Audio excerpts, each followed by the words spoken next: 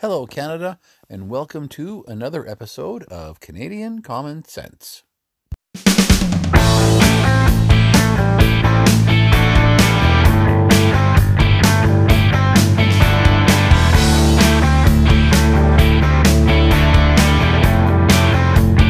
is Canadian Common Sense with Lewis and Tony. Good afternoon, Canada. Today's date is September 16th, 2020, and it's Tony here in Saskatchewan. And Lewis out here in a still very smoky BC. Yikes. Your forest fires are still down in the States? Oh, no. Still fire on the other side of the border in Washington. So, Oh, good. So, I mean, it's terrible to have the smoke, but at least your backyard isn't burning. yeah, no, we've had a pretty quiet year for fires here in BC. So, not really too much of a concern there. So, Excellent. All right. Well, we've got a lot going on tonight, and what kind of show am I going to say we're going to have tonight, Lewis? could it be a barn burner? Yes, it could very well be. Um, I know we're not going to get through everything that I've got on the list tonight, so let's prioritize. On the show tonight, Justin Trudeau talks universal basic income and makes Lewis right. Patty Hyju, what did she know? When did she know it? And how is it she made Tony wrong? Blaine Higgs, once again, Premier of New Brunswick. In Toronto, shootings are up, gang activity up, gun crime up. Let's talk how those are all related. Erin O'Toole, and so much more. All right, why don't we start off with New Brunswick? We'll give Blaine Higgs a quick shout out. Congratulations, Mr. Higgs. Another majority government, or I should say another victory, and now a majority government. 27 seats out of 49, so he needed 25 to win a majority, so a very slim majority. Bigger stories in this was that Liberal leader Kevin Vickers, who did not have a seat, did not win a seat, and has now stepped down as Liberal leader. Yes, and if the name Kevin Vickers sounds familiar to you, he's the former sergeant at arms on Parliament Hill who killed for lack of a better term, the insurgent that got into the Parliament buildings back when Stephen Harper was Prime Minister.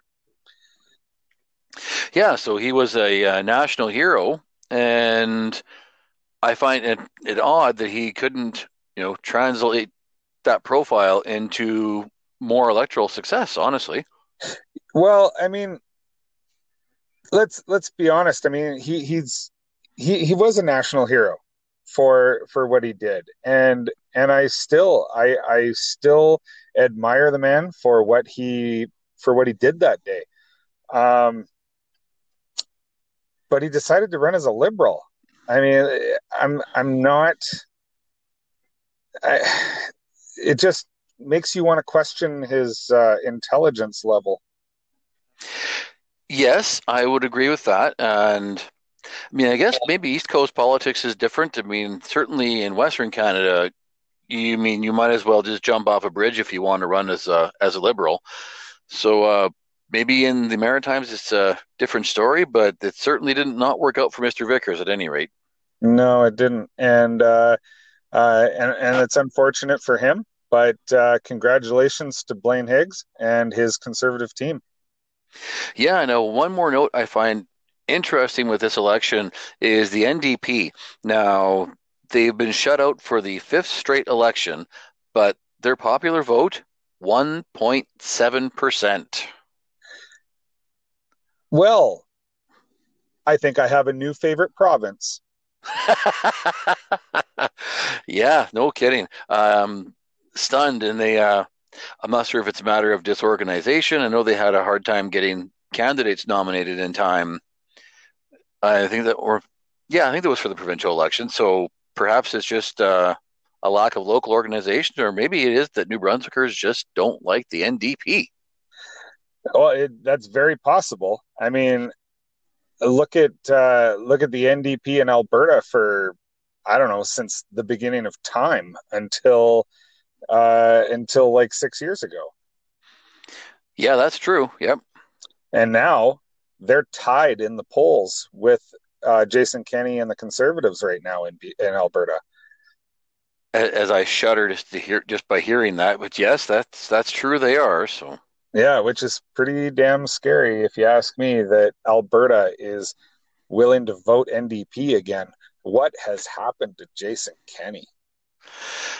yeah, and I think that's just a little bit of discontent. I'm hoping that springs back. I know that even I don't know if it's actually called the Wexit Party in Alberta. There's two independence parties, and between the two of them, they're polling around 11% right now.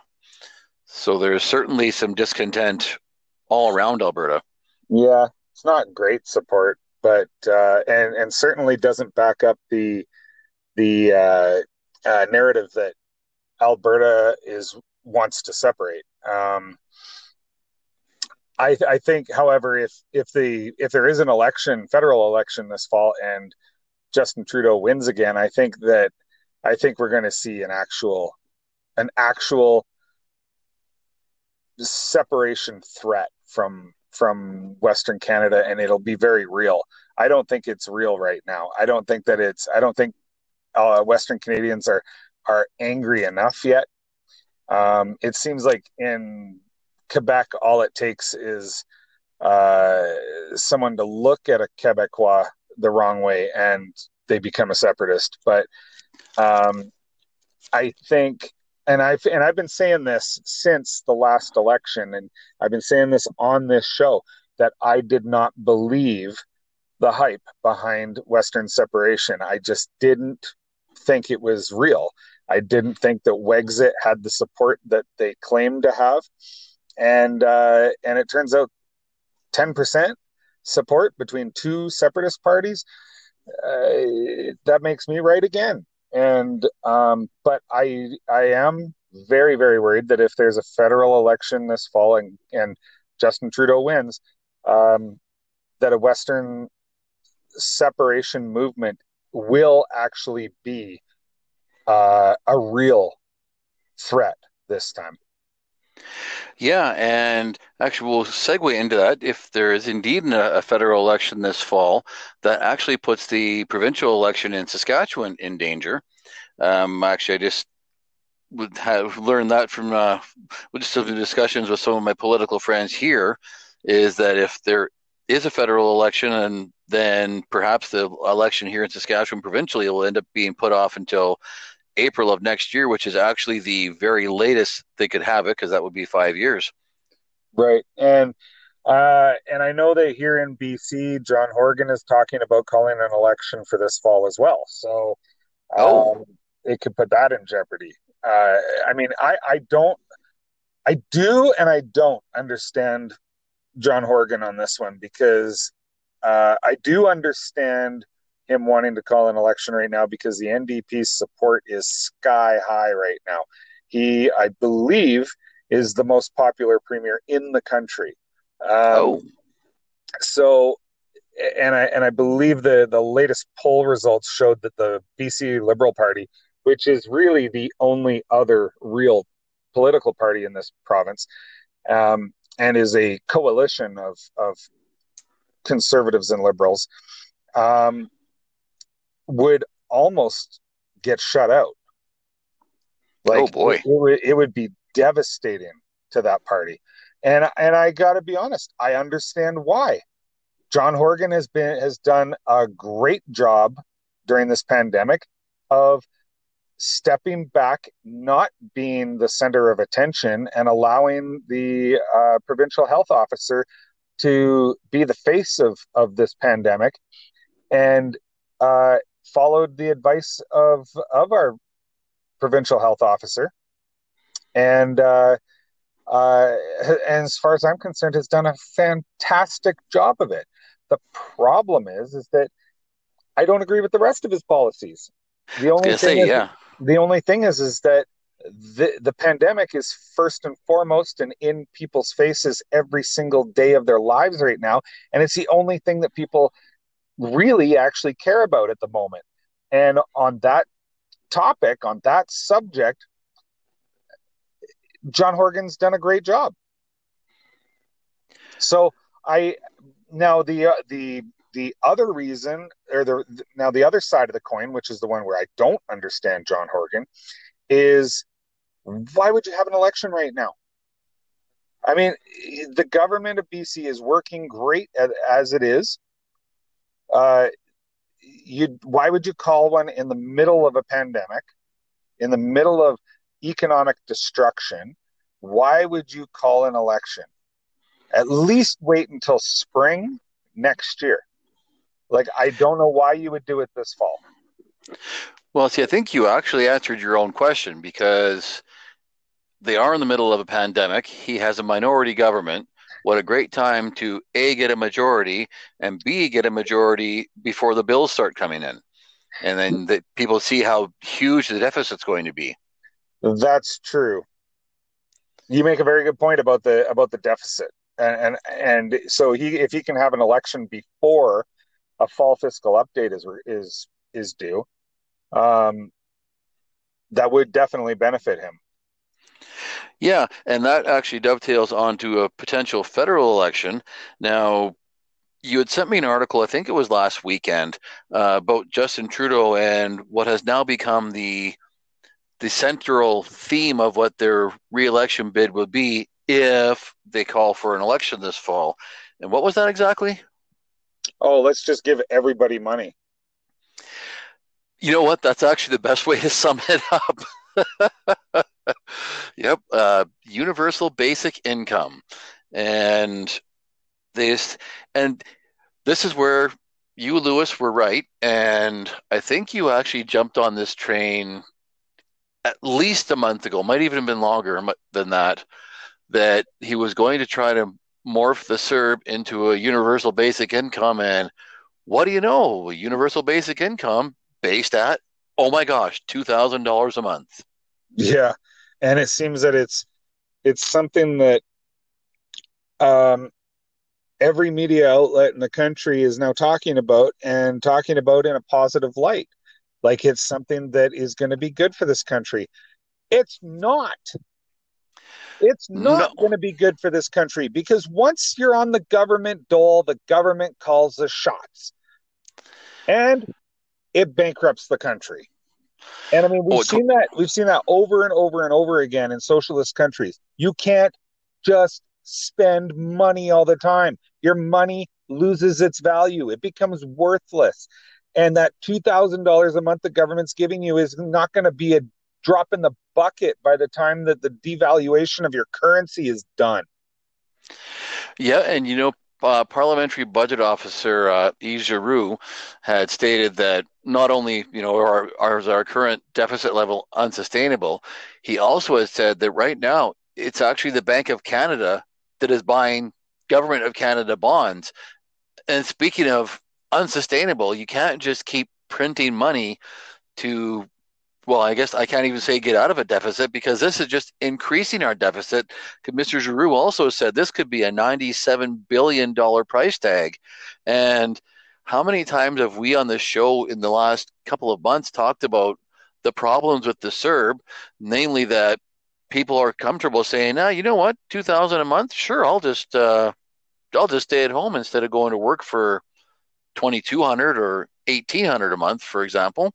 Mm-hmm. Yeah, and now the problem is that there's several problems, but oh my God, yeah. Now you were saying that Claude Giroux said that the parliamentary budget officer said that it was going to be a $97 billion price tag or something like that. That was his estimate, yeah. Yeah, but that isn't even for a true UBI. A true UBI is every single person in Canada gets it. And a true UBI, the deficit, or the price tag on that would be higher than this year's deficit of $350 billion. That $97 billion number, I believe, was for anyone making under, that was to give it to every person in the country that is below the poverty line. And and that would still cost 97 billion. Ridiculous. And I'm going to throw this out there because I've heard this way too many times in discussions with people that I know. We haven't really brought this point up on the show, but the Canadian Taxpayers Federation kind of triggered my memory on it. And I just get furious when people say, well, employers just need to pay more, then people won't take the $2,000 a month. And I thought, it's not the employers who are going to be paying more. It's you, the end user, the customer, that will be paying that extra money on the wages when you have to pay more for the goods and or services that those employers are creating, because they obviously have to offset these increased wages somehow. So no, just having employers pay more is not the answer, people. No, people think that businesses are have like an endless pit of money like the government does. And the government doesn't even have an endless pit of money, but they do have access to the Bank of Canada where they can just say, well, just print a whole bunch more money and we'll spend it. And Exactly. but I don't have that opportunity as a business owner. I don't have that available to me.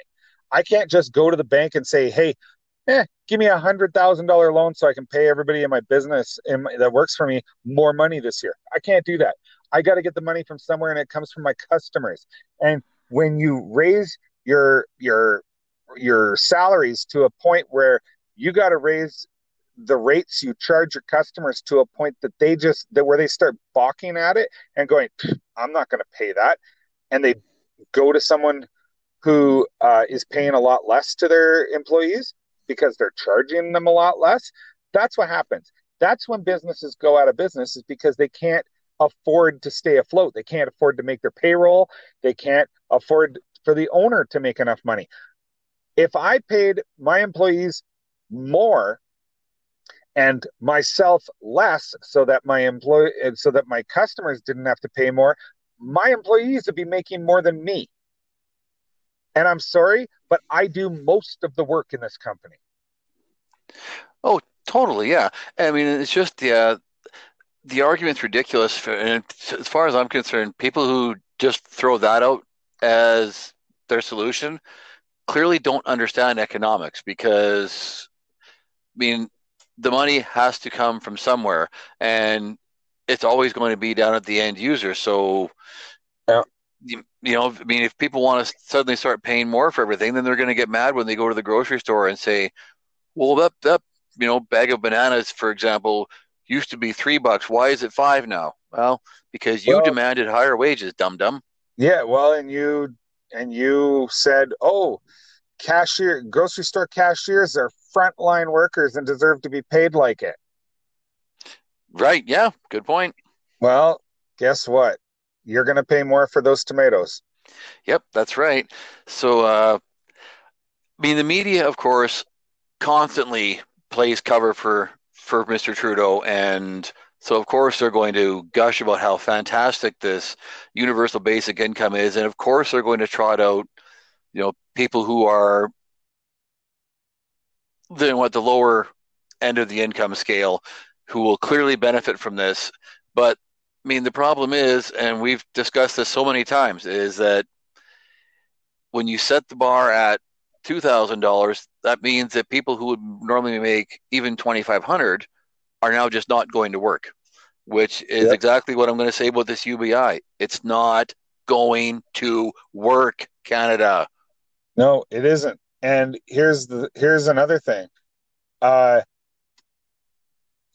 you can't you can't pay people $2,000 a month and expect that their drive to work is going to stay the same. It isn't. And I don't know where this study is that everybody keeps saying exists, that says, that proves that a UBI doesn't kill ambition. BS. It absolutely kills ambition. If you're given something for free, then you don't have to work for it, and you won't work for it. Not everybody, but there is a portion of the population that are like that.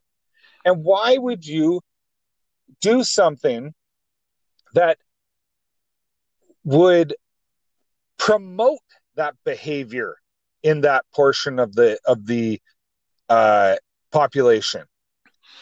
Because the thing is that my favorite comedian, Joe Rogan, he puts it like this. Now, I don't agree with Joe Rogan on a lot of his politics, but I agree with him on this. And he says, what is the best way to make your country better? Less losers, right? And he's not talking about, people that when he says losers, he means people who lose at life or lose at this or lose at that because they haven't been raised properly or they haven't been taught properly. And, you've got to find ways to get these people to start being winners. And it isn't by giving them free money. Because by giving them free money, you just promote that prior behavior of being broke all the time, being poor. Because this is something that I've always said, and my kids repeat it all the time, is there's a difference between being poor and being broke. You could give someone who's broke $1 million and they will have $10 million a couple of years down the road, because being broke is a financial situation, but being poor is a state of mind. And you can give that same $1 million to a poor person and they'll be broke again. They'll have no money left again in a month. And there's just this segment of the population that's like that. And by giving them free money every month, it's not going to better their situation at all. No, it won't. And there's people people that I know personally who would be very happy to sit on a CERB, and they would, live in a cardboard box, get that $2,000 a month, and not even consider trying to better themselves. And I know that's the case for a lot more people than you would think. It is, because and I don't care what anybody says. I'm in business. I see that people are not even applying for jobs right now. And there's lots of jobs available around here. A lot of jobs. Like, I normally get at least 1 or 2 resumes a week sent to me all year long. And I haven't had a single resume sent to me since March. Yeah, well, that tells enough right there. Yeah, and there's a lot of people not working. I know there is. Oh yeah. And so a UBI is, and like, okay, you said that it would benefit the poor people. It will benefit people at the beginning, until the money becomes worthless because of how much we have to print. And then it won't mean anything anymore, because they'll have to jack it up and jack it up and jack it up. And eventually they'll be giving you $8,000 a month, because our money won't be worth anything. Yep, that's true. Now, moving on to another member of the Trudeau government, Miss Patty Hajdu, who is the federal health minister. You and I had a discussion, and Michelle Rempel Garner posted a video up talking about when exactly Miss Hajdu and the government were briefed about COVID-19.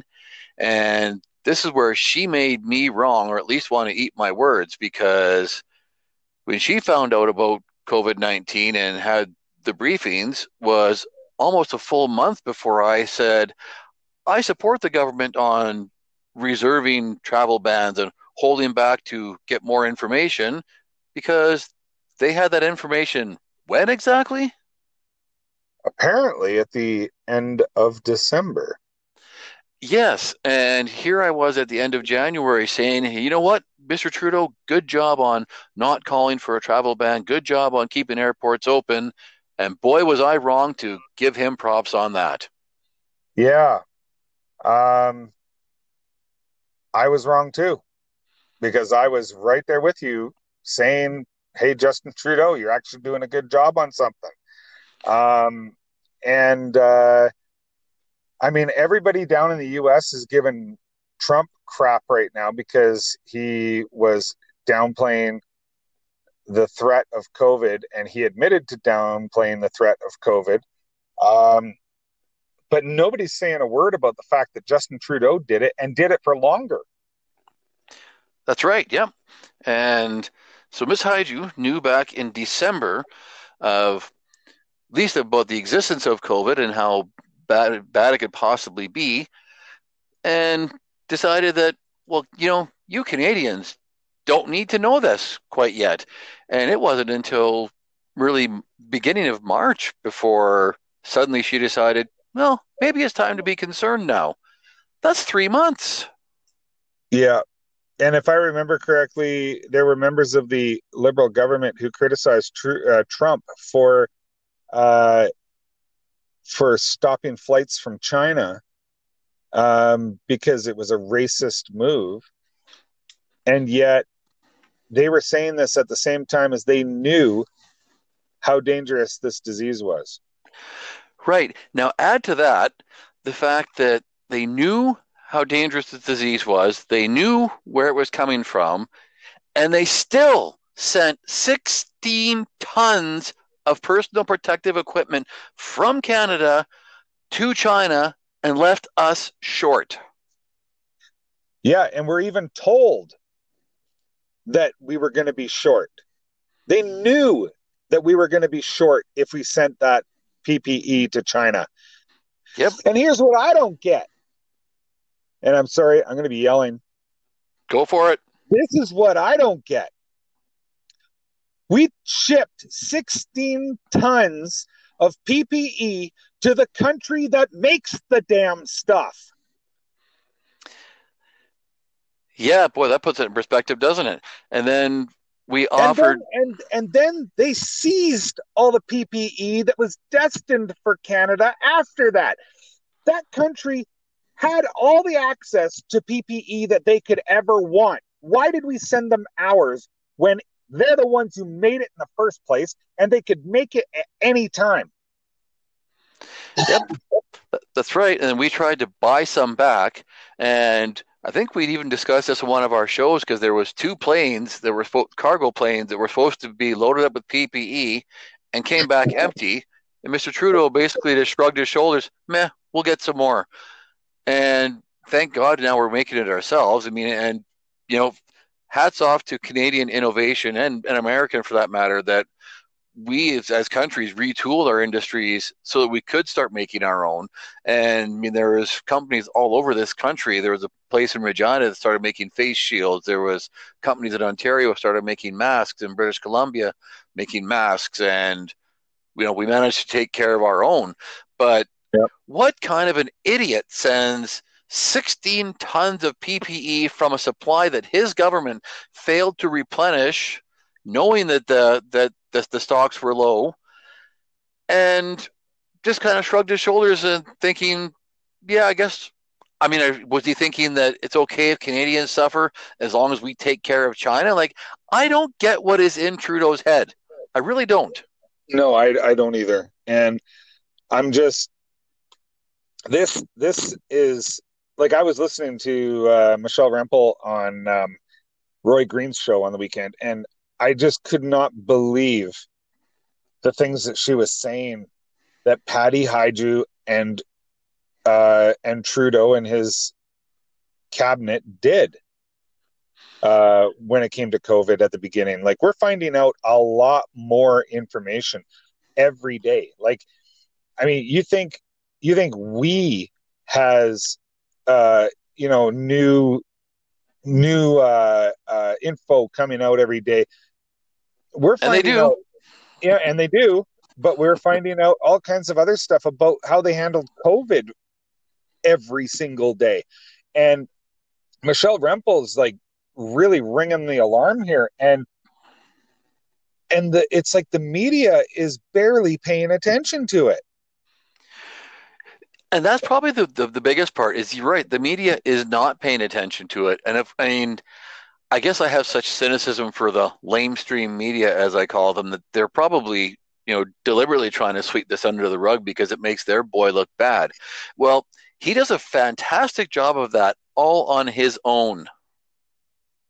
Yeah, I mean, this is stuff this is when the media, like, this is when you can't trust the media, because a real unbiased media reports on everything, and it doesn't matter who it was. Yeah, well, and to paraphrase Ben Shapiro, these people really should be journalisming right now, and they're not. Yeah, there's not very much journalism going on.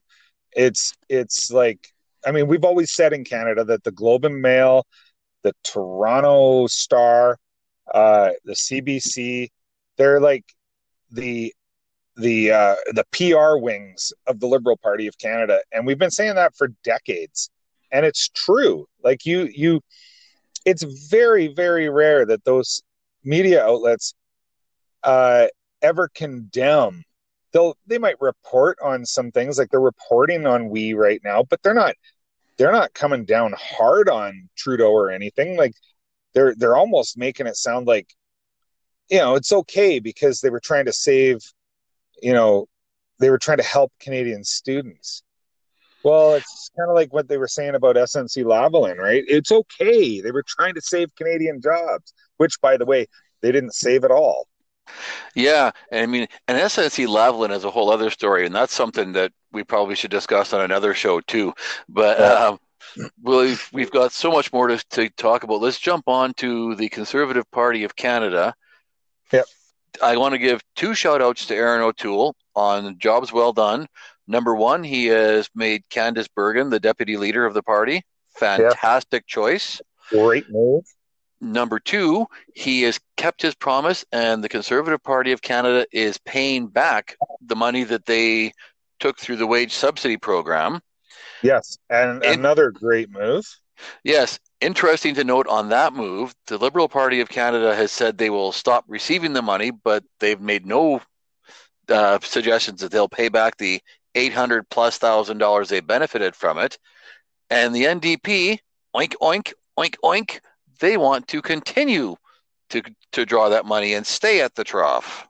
Well, of course they do, because they're broke. Yep. Just like Peter MacKay. Yeah. Peter MacKay, I don't know if you knew this, but Peter MacKay has a $1 million debt in his campaign run to be leader of the CPC, and he has, I believe, 3 years to pay that off, or else he could face massive fines and jail time. Okay, I did not actually know that part. Well. Yeah, and there's very, very strict rules about how you can pay that off. You cannot pay that off with your own money, as Kevin O'Leary found out during his short run for leader, because he ended up with a $500,000 debt in his leadership run, and had a very, very difficult time paying it off in time. And I believe it can only be paid off through donations. So Peter MacKay is going to have an extremely difficult time paying off that $1 million debt. Wow. Yeah, I did that I did not know. So, well, good luck, Mr. MacKay. Yeah. Now, back with Aaron O'Toole, you had mentioned that he and Francois Legault had met recently. Yes, I didn't actually know that. So yeah, they did, and this is where I'm going to have to say I'm disappointed in Aaron O'Toole. He is pandering a little bit to Quebec. He came out after his meeting with Francois Legault and said that he supports Bill 101 being, he supports corporations and businesses being subjected to Bill 101. And also, this one I agree with him on, is that he said he will not interfere with the secular law in Quebec, because it's provincial jurisdiction. The federal government has no business interfering in that, and he's right. But which the media still seems to they can't figure out. But it's the whole Bill 101 thing that I have a hard time with. Bill 101 in Quebec is the French language law, and enforces sign regulations. Like, if you have English on your signs, it must be, it has to be a certain percentage of the height of the French letters. You can't. There's a lot of regulations, but they are wanting to expand it and force corporations and all of this to have to follow even stricter language laws. And Aaron O'Toole said he supports it, and I have a hard time with that. That's crazy. Bill 101 is, well, it's frankly, it's racist. I mean, it's, if you have a business and your clientele happens to be English speaking, and your business happens to be in an English speaking area, you still have to have not only French signage, but as you said, the French language lettering has to be bigger than the English language lettering, even if your clientele isn't reading the French at all anyway. And I mean, I realize that they want to preserve the French language and French culture, but draconian measures like this, and especially when they're imposing them upon companies that may or may not require the French language, I have no words. It's ridiculous. Well, and if you go to Montreal, and say you go to the West Island and you go into a store, they will say, the people working there would greet you with bonjour, hello. And then you would respond in the language that you speak, because in Montreal, like, half the population of Montreal speaks English as a first language. But Bill 101 was supposed to officially put a stop to that, and along with many, many other things. But they continued to do it until recently, and I believe in the last year or two, and the Quebec government has started enforcing that on stores, even in the West Island of Montreal. So you can go into a store in the West Island of Montreal, and they are legally not supposed to speak English to you anymore. Okay, that's ridiculous. Yeah. And so and now they want to enforce this on corporations and businesses and all this, when it comes to many other aspects of this law. And it's, I can just see a lot of businesses saying, you know what, forget it. Those 7 million people aren't worth it. Oh, totally. Yeah. Because it's a small market for a lot of companies. Quebec is a small market. It's only 7 million people. I mean, that's less than the city of New York, right? So they're not going to conform to that, to these laws, and remain doing business in Quebec. Yeah, and who could blame them? No, I don't blame them at all. Yeah. So sticking with Quebec, honestly, like, in a free market society, you would leave that up to the patron of the business to decide if they want to support that business or not. If that business doesn't want to provide their services in French, then you just don't go there, and that business goes out of business. But we live in a society now where we feel that the government should force businesses to do things. Well, how about let's just leave it up to the free market, and if the people don't like it, they won't support it. Amen, brother. I am all about the free market. And actually, that's a good segue to the next topic, and we'll stay in Quebec with this one, is the free market for Western energy. And there was the latest poll from the Montreal Economic Institute is actually no surprise because this is very similar numbers to how they've polled in the last few years. But their most recent poll, which just was released last week, talking about the energy sector, and 71% of Quebecers polled want Quebec to buy their oil from Western Canada.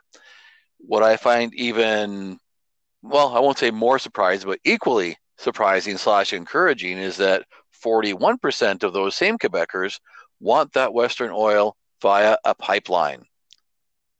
Interesting.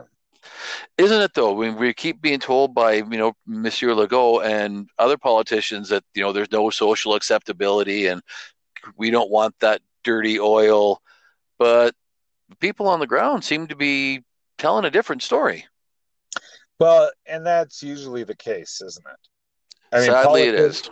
Politicians have their own agenda, and they'll project it onto the population as if it's the general population that has this belief, but in many cases it just isn't. That just isn't reality. And I mean, I think that's what you're seeing right now in Quebec when it comes to Western oil. And I mean, it's not even close. Like they said that place, preferred place where they would purchase their oil products would be the States, and it was down at like 14%. So, I mean, overwhelmingly, Quebecers want Western Canadian oil, and overwhelmingly, they want it to go by pipeline. Like when the methods of shipping were polled, the 41% for a pipeline. The next on the list, I believe, was rail, which was like 16%. I'm surprised it was even that high, considering that Lac Mégantic happened in Quebec. Yeah, and you make a good point. I mean, that was a enormous tragedy, and yeah, people still think that rail is safe. Now, what kind of ticked me off when I heard the interview with the fellow from the Economic Institute of Montreal is he was saying, well, Energy East, really should have tried to move the pipeline elsewhere. And I wonder if he may have forgotten that Energy East was attempting to use existing pipelines that had been used for natural gas. So it wasn't a matter of building the pipeline somewhere else. It was already there. They just wanted to convert it to oil. Yeah. No, I doubt that he knew that. I mean, because most of the people who criticize oil and are anti-oil or anti-pipeline activists, they don't actually know what they're talking about. Well, that's true. No, they base it's always based on emotion rather than fact. Yeah, no, that's a good point. So, so it's a real shame, and I actually can almost go along with the argument that there's unrest about having a pipeline because I think that Energy East pipeline, the existing gas pipeline, does go just south of Montreal and kind of along the St. Lawrence, is it not? I believe it does, yeah. Yeah, so I mean, I get that because there's population centers close by, and even though it's the safest method of transporting oil, the possibility of a spill is so low, and even if a spill does happen, there is enough pressure sensors / valves in place that they're shut off almost instantaneously as soon as the pressure drops a certain degree. But because it's oil and because we have a bunch of weenie leftists in this country, we're where we are. Yeah, exactly. We're left with shipping that oil out to the coast of BC by rail car and then pumping it onto a tanker and then shipping that tanker down to the Panama Canal and having it come all the way back up the east coast of the U.S. and docking in on the east coast to have it offloaded there and refined. That's what we're doing right now. 11,500 kilometers to get a shipment of oil from Western Canada to Eastern Canada, when a pipeline would take it, if it was coming from Alberta, 3,500, 4,000 kilometers. Yep. No, it's ridiculous. It's beyond ridiculous. And these people claim that they care about the oceans and whales and all of that kind of stuff, but they're quite happy to have it shipped on a tanker all the way around, halfway around the world, to get to the other side of our country.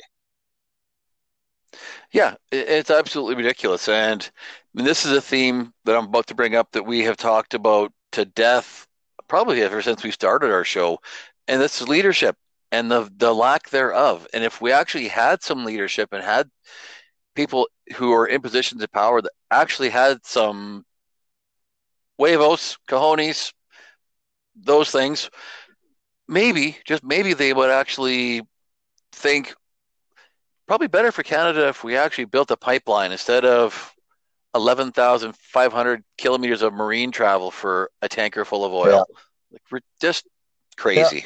No, we have no leadership in this country. None.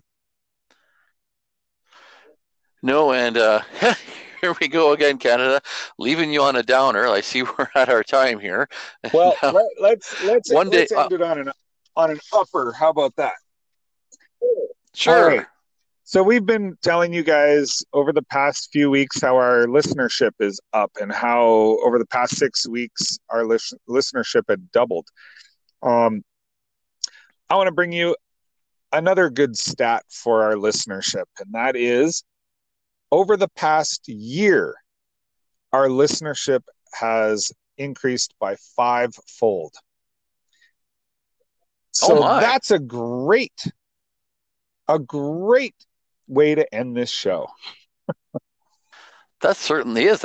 That is fantastic news, and I thank you for doing the research on that, because I did not know that. But boy, that is a great way to end the show. So yes, thank you, Canada. Thank you, Poland. Thank you, India, and the United States and Scotland, because we have listeners in places I never thought we would. So thank you all. And from me, Lewis, out here in BC, I want to wish you a good night. And Tony here in Saskatchewan. Good night, Canada.